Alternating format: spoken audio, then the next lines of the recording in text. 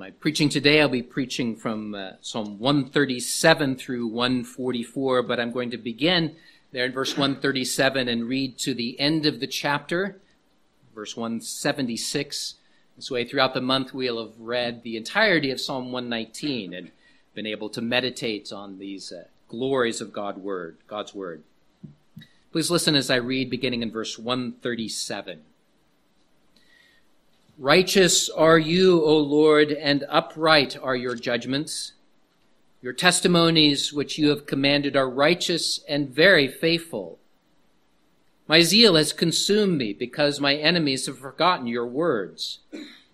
Your word is very pure, therefore your servant loves it.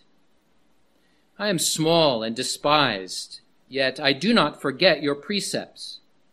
Your righteousness is an everlasting righteousness, and your law is truth.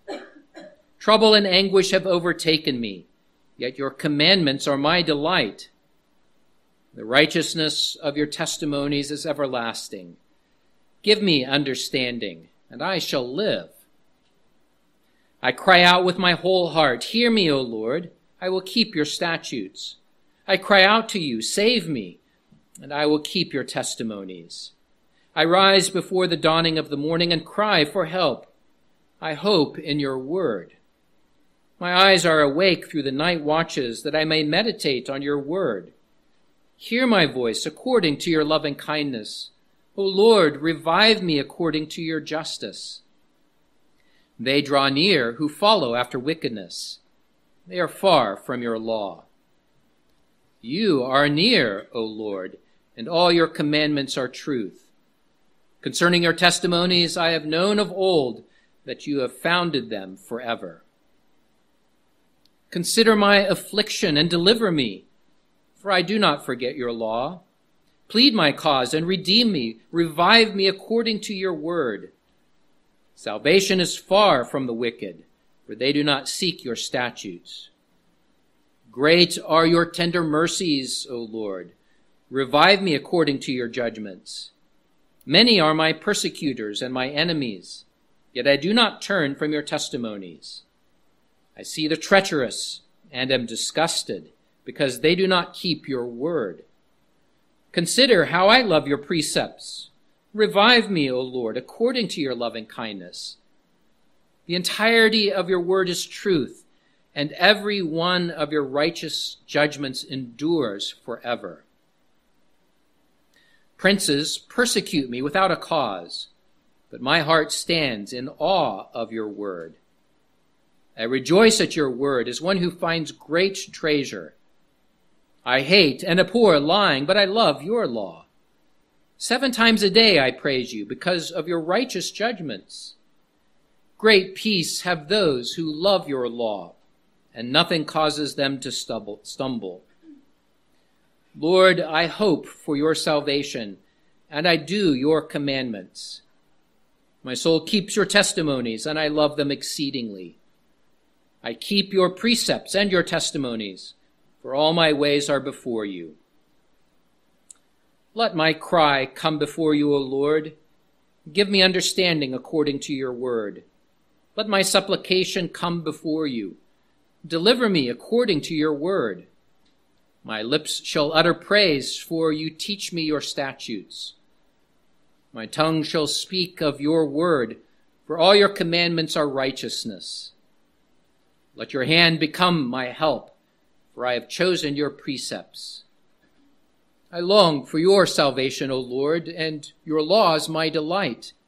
Let my soul live, and I shall praise you, and let your judgments help me. I have gone astray like a lost sheep. Seek your servant, for I do not forget your commandments.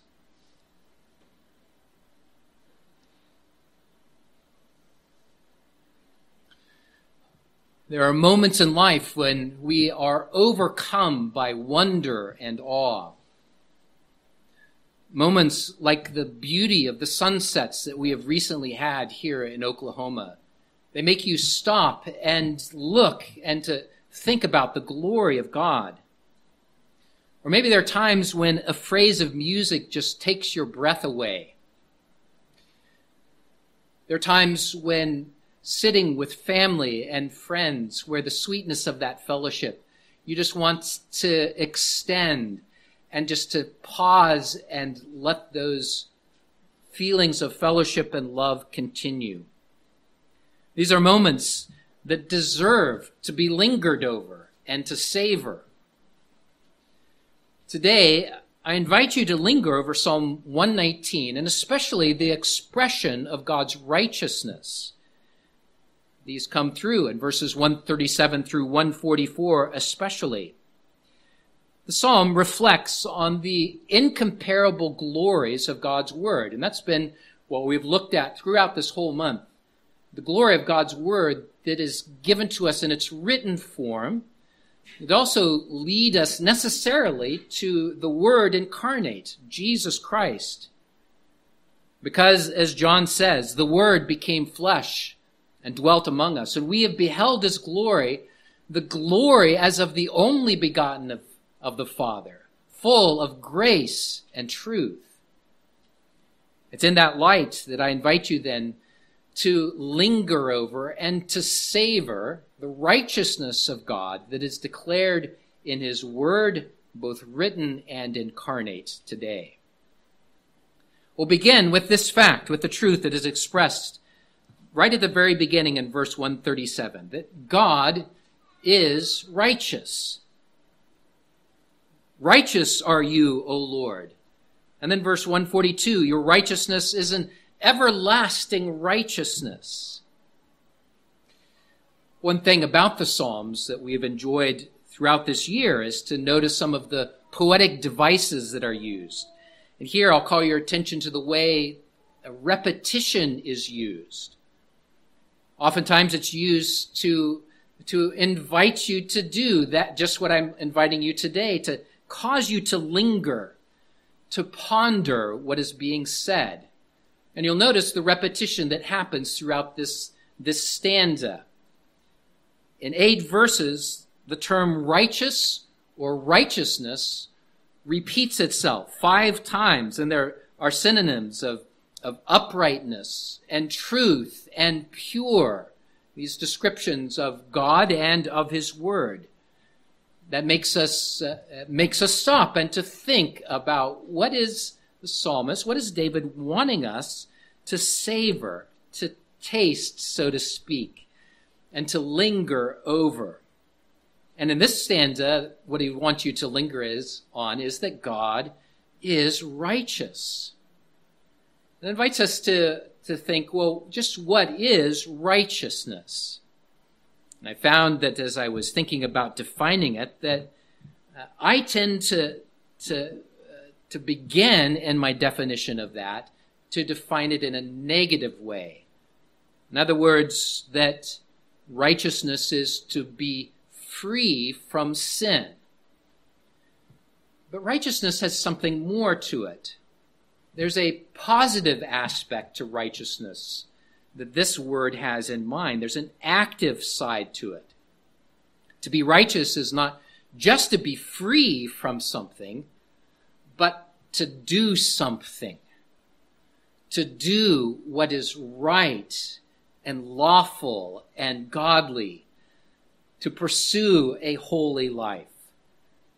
And in God's case, righteousness goes beyond just what he does. This says this is something that God is. That God is righteous. It's part of who he is. It's an attribute of God. He is fundamentally righteous. And that's something to linger over, to pause and meditate on. The perfect righteousness of our God.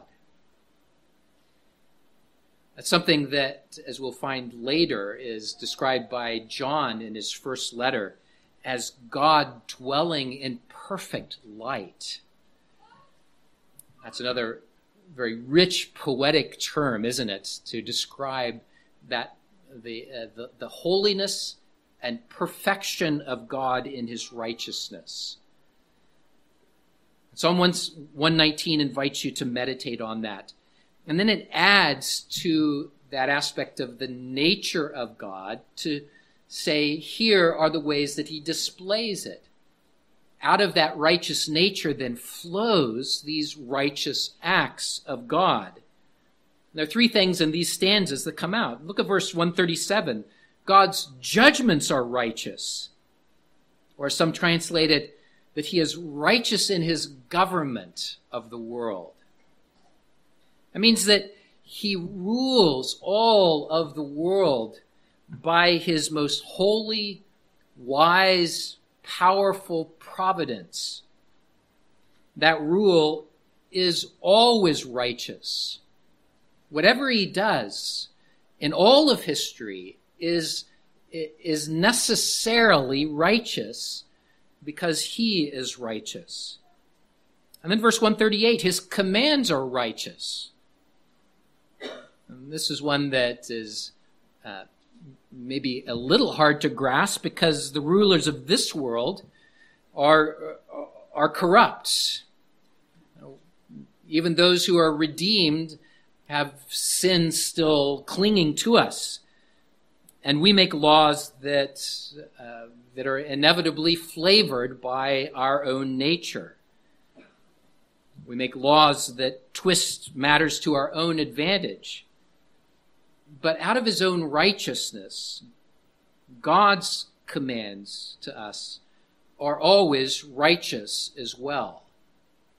Whatever his law is, whatever he commands, whatever he requires us to obey is always right. And then in verses 142 and 144, we see that God's word is righteous, and he shows his righteousness through that word. Now, we've been noticing through Psalm 119 that this psalm uses a variety of terms for God's word. We saw that command in verse 138 is God's word. Judgment is his word. Now, listen to verses 142 and 144. Your righteousness is an everlasting righteousness, and your law is truth. The righteousness of your testimonies is everlasting. Give me understanding, and I shall live. It's kind of taken in the whole of Psalm 119. There's a sense of every aspect of the Word of God is embraced by this aspect of the righteousness of God.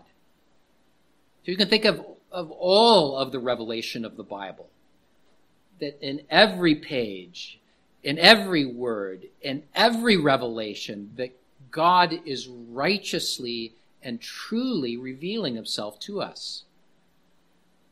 We can turn there and find out that we know who God is because he has truly revealed himself to us. We find out there what we are like and what we need. And God's word tells us truly of our sin and of our need of a Savior and declares the coming of Jesus Christ. You can read every different genre of the Bible and say it is righteous altogether. That includes the histories. It includes the prophetic promises. It includes the wisdom literature and the poetry. It is all true and righteous because God is righteous. His word is righteous. And it leads us to the righteousness of Christ himself, because we have seen in Christ the glory of our God.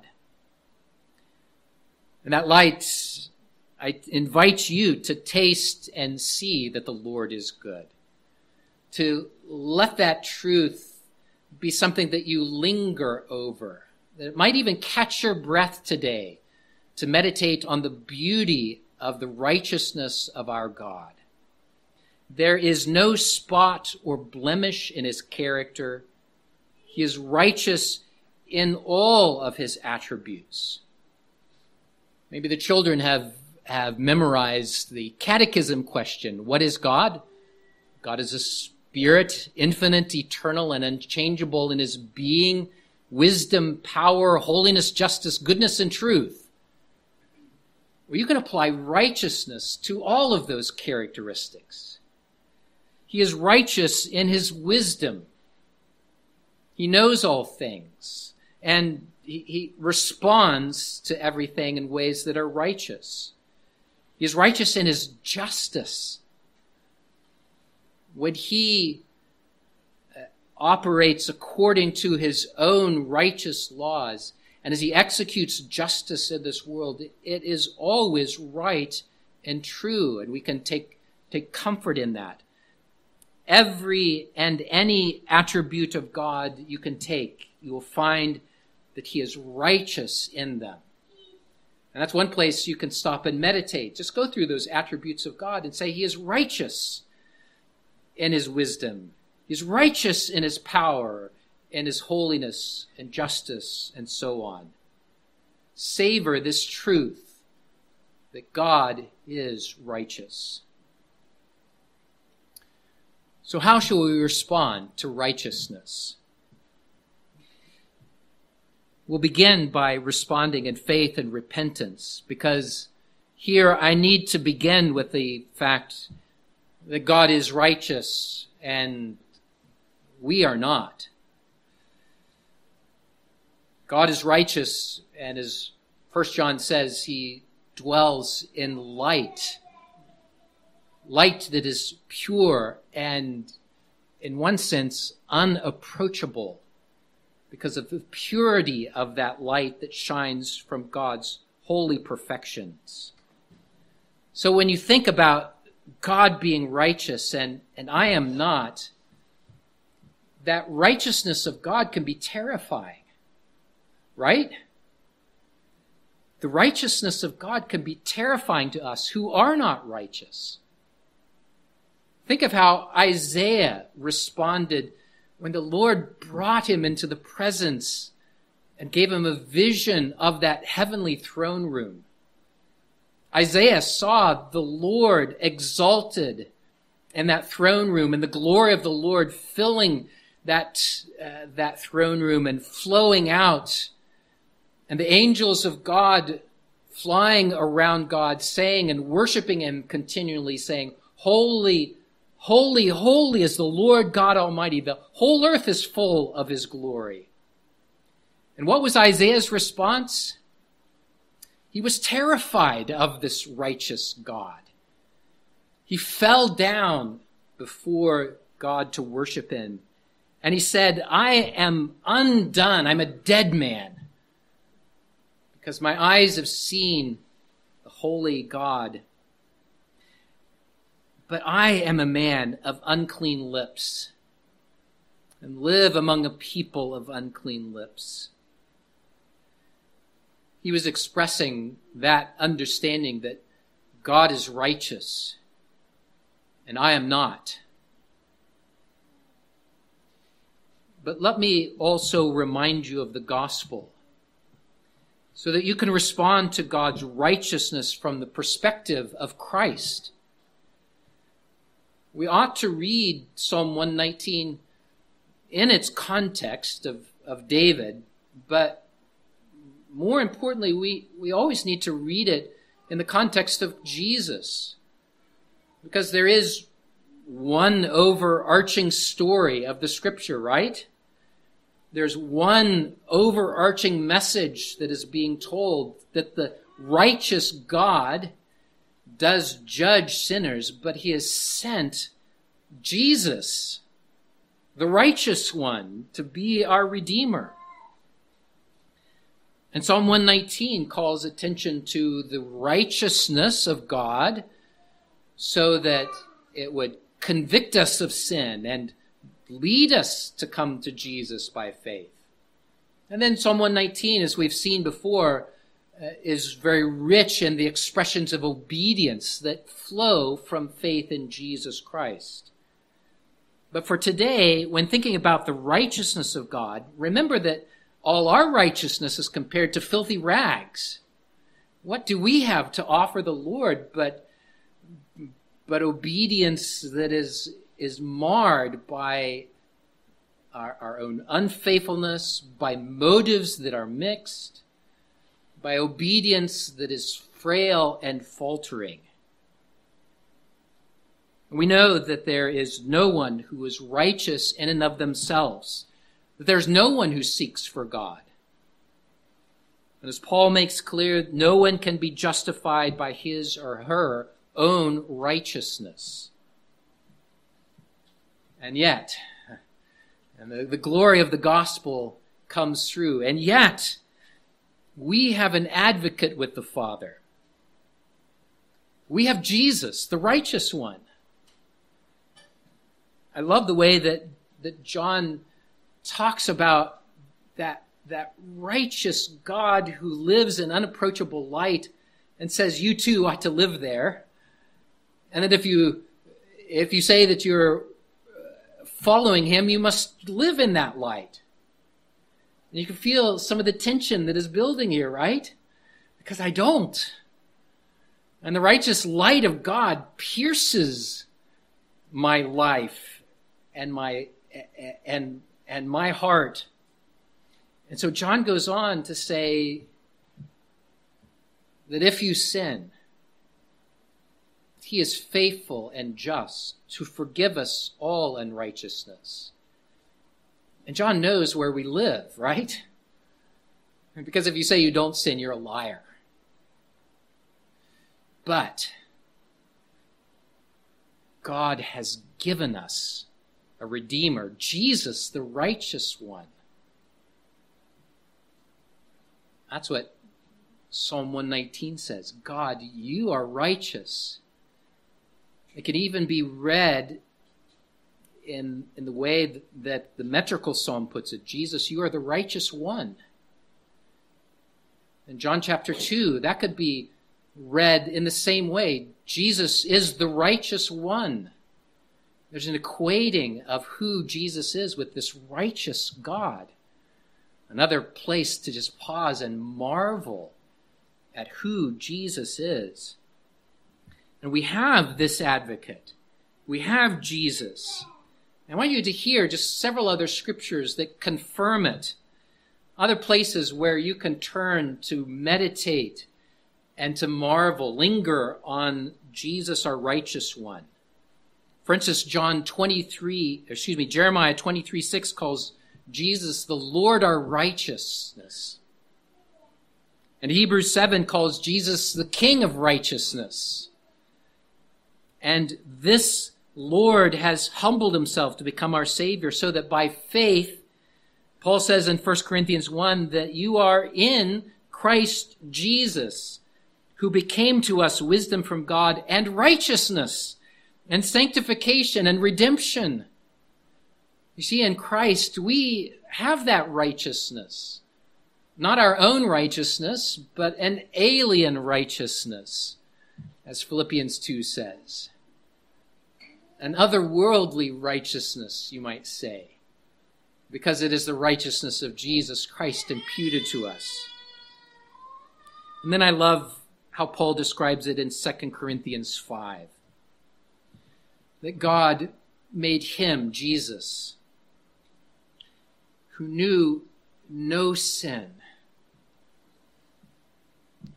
to be sin for us, so that we might become the righteousness of God in him. We become the righteousness of God in Jesus Christ. Jesus, who is right and holy perfectly, came and became sin for you, that you might be righteous in God's sight. If that doesn't warm your heart, then go back and think again of what Jesus has done for you.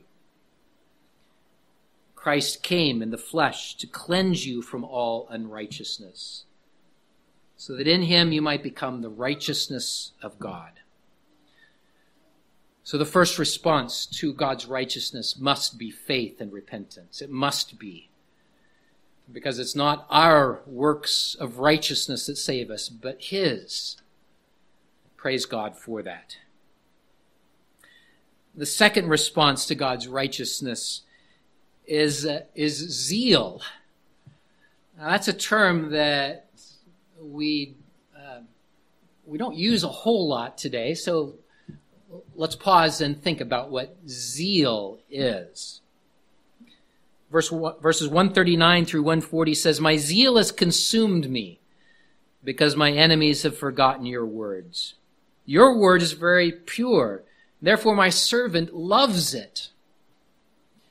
Now, that's a theme, that the love of God's word we've seen before, and I'll refer you to my sermon from last week about that.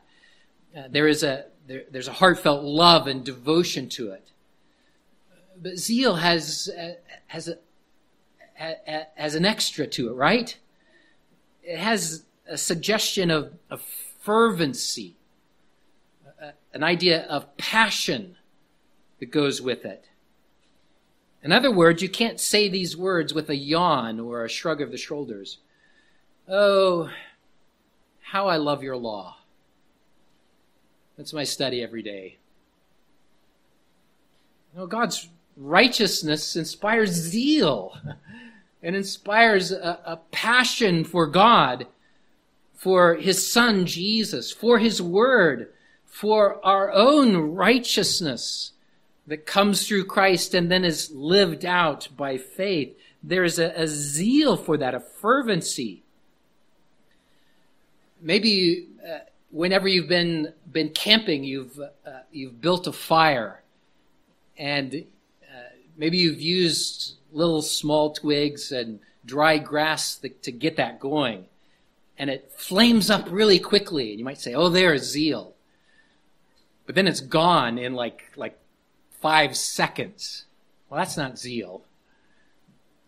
Zeal it comes from a fire that burns hot and steady because you nurture it, because you feed it, and you watch over it so that it is consistent. And that's what zeal has in mind. It has that sense of fervency. It also implies something of a single-mindedness.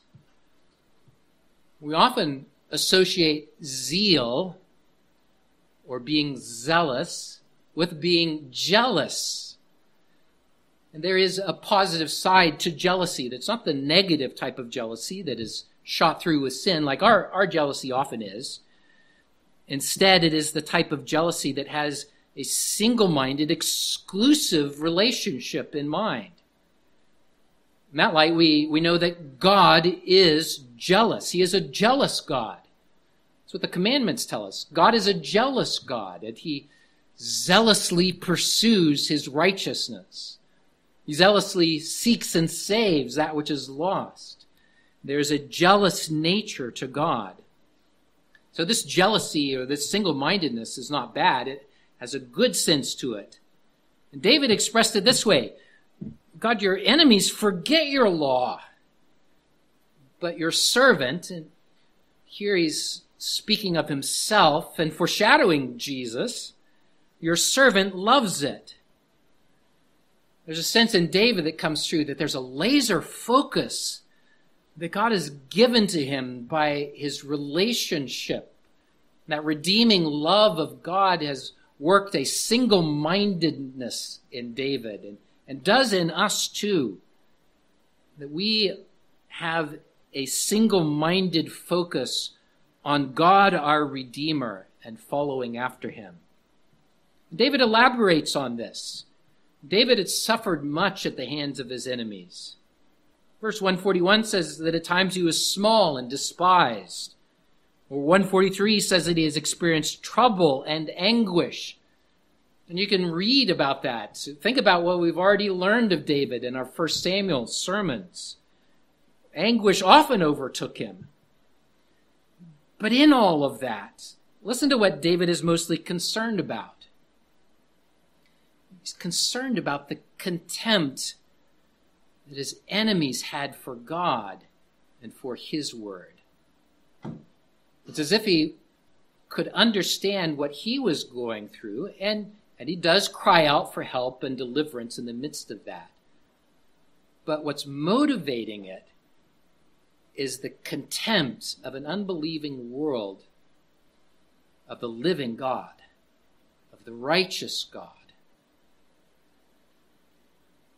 That righteousness drew David in and draws us in so that we become deeply, intensely, single-mindedly focused on our relationship to him and his righteousness.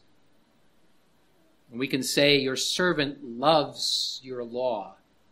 And we can speak of ourselves, but remember that David as a prophet is foreshadowing Jesus. And the servant here could be understood as Jesus' zeal for God's word. And I hope that that triggers something in your mind. Wasn't Jesus overcome by zeal as well? It is said of Jesus. The disciples said this of Jesus. They take up Psalm 119 and they say of Jesus that they remember that zeal consumed him. The circumstance was that Jesus, as he was inaugurating his public ministry, he went to the temple to worship God. And he found there that the courts of God's temples were crowded and filled with those who were changing money, who were selling animals for the sacrifices. It was filled with merchants. It was crowding out what the temple was about. And zeal for the righteousness of God, for his worship, for the access that the temple implied, so that others could come and worship God. Zeal for that consumed Jesus Christ. And so he entered the temple and he turned over those tables of the money changers. And he made a whip and he drove them out. And as he did so, he said, "Take these things away. Do not make my Father's house a house of merchandise." He was zealous for the righteousness of his Father. He was zealous for the opportunity that worship implied for those who would come to the courts of the Lord. And it is here that the disciples remembered, zeal for your house has eaten me up. God's righteous person and his word and his will consumed Christ. Psalm 119 directs us and our zeal to the same righteousness, the righteousness of God that is revealed in his Son and in his word. It's expressed in love and devotion to him and to his word. With that, I'd like to close with a question of application. Does your life reflect the righteousness of God? Does it reveal the righteousness of God's word as you seek him in obedience? I want to meditate on two answers to that question. One is that I found today that some will answer, I love God, but, his word is not really part of my life. I'm interested, but I'm not really wanting to know it that well. Or some will say even this, that I know God is righteous and that he's given commands, but we're under law, but we're not under law, we're under grace. And so I don't need to pay attention to God's word. Well, what I hope to help you to see from Psalm 119 is that the righteousness of God makes answers like that seem unthinkable. Now, it is true that you cannot be justified by the law, and praise God we are not under the law that way, because no one may be justified by our own obedience. God requires perfect obedience, right? We are saved by faith. But Jesus, as he came, as he fulfilled the law and fulfilled all righteousness, gave righteousness to us so that we may follow after him in righteousness. So if you say I'm under grace and it doesn't matter how I live, or if you say I really don't have any interest in his word, then you're mistaken. It's like saying I'll sin more so that grace may abound more. And I hope you hear Paul's answer to that. God forbid. God is righteous. And we love that.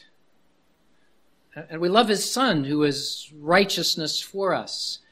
And we love his word that leads us in righteousness. And our desire is that we would follow after him in righteousness as well. So let God's word imprint your heart with that righteousness and a love for God who is righteous. A second answer to that question, does your life reflect God's righteousness?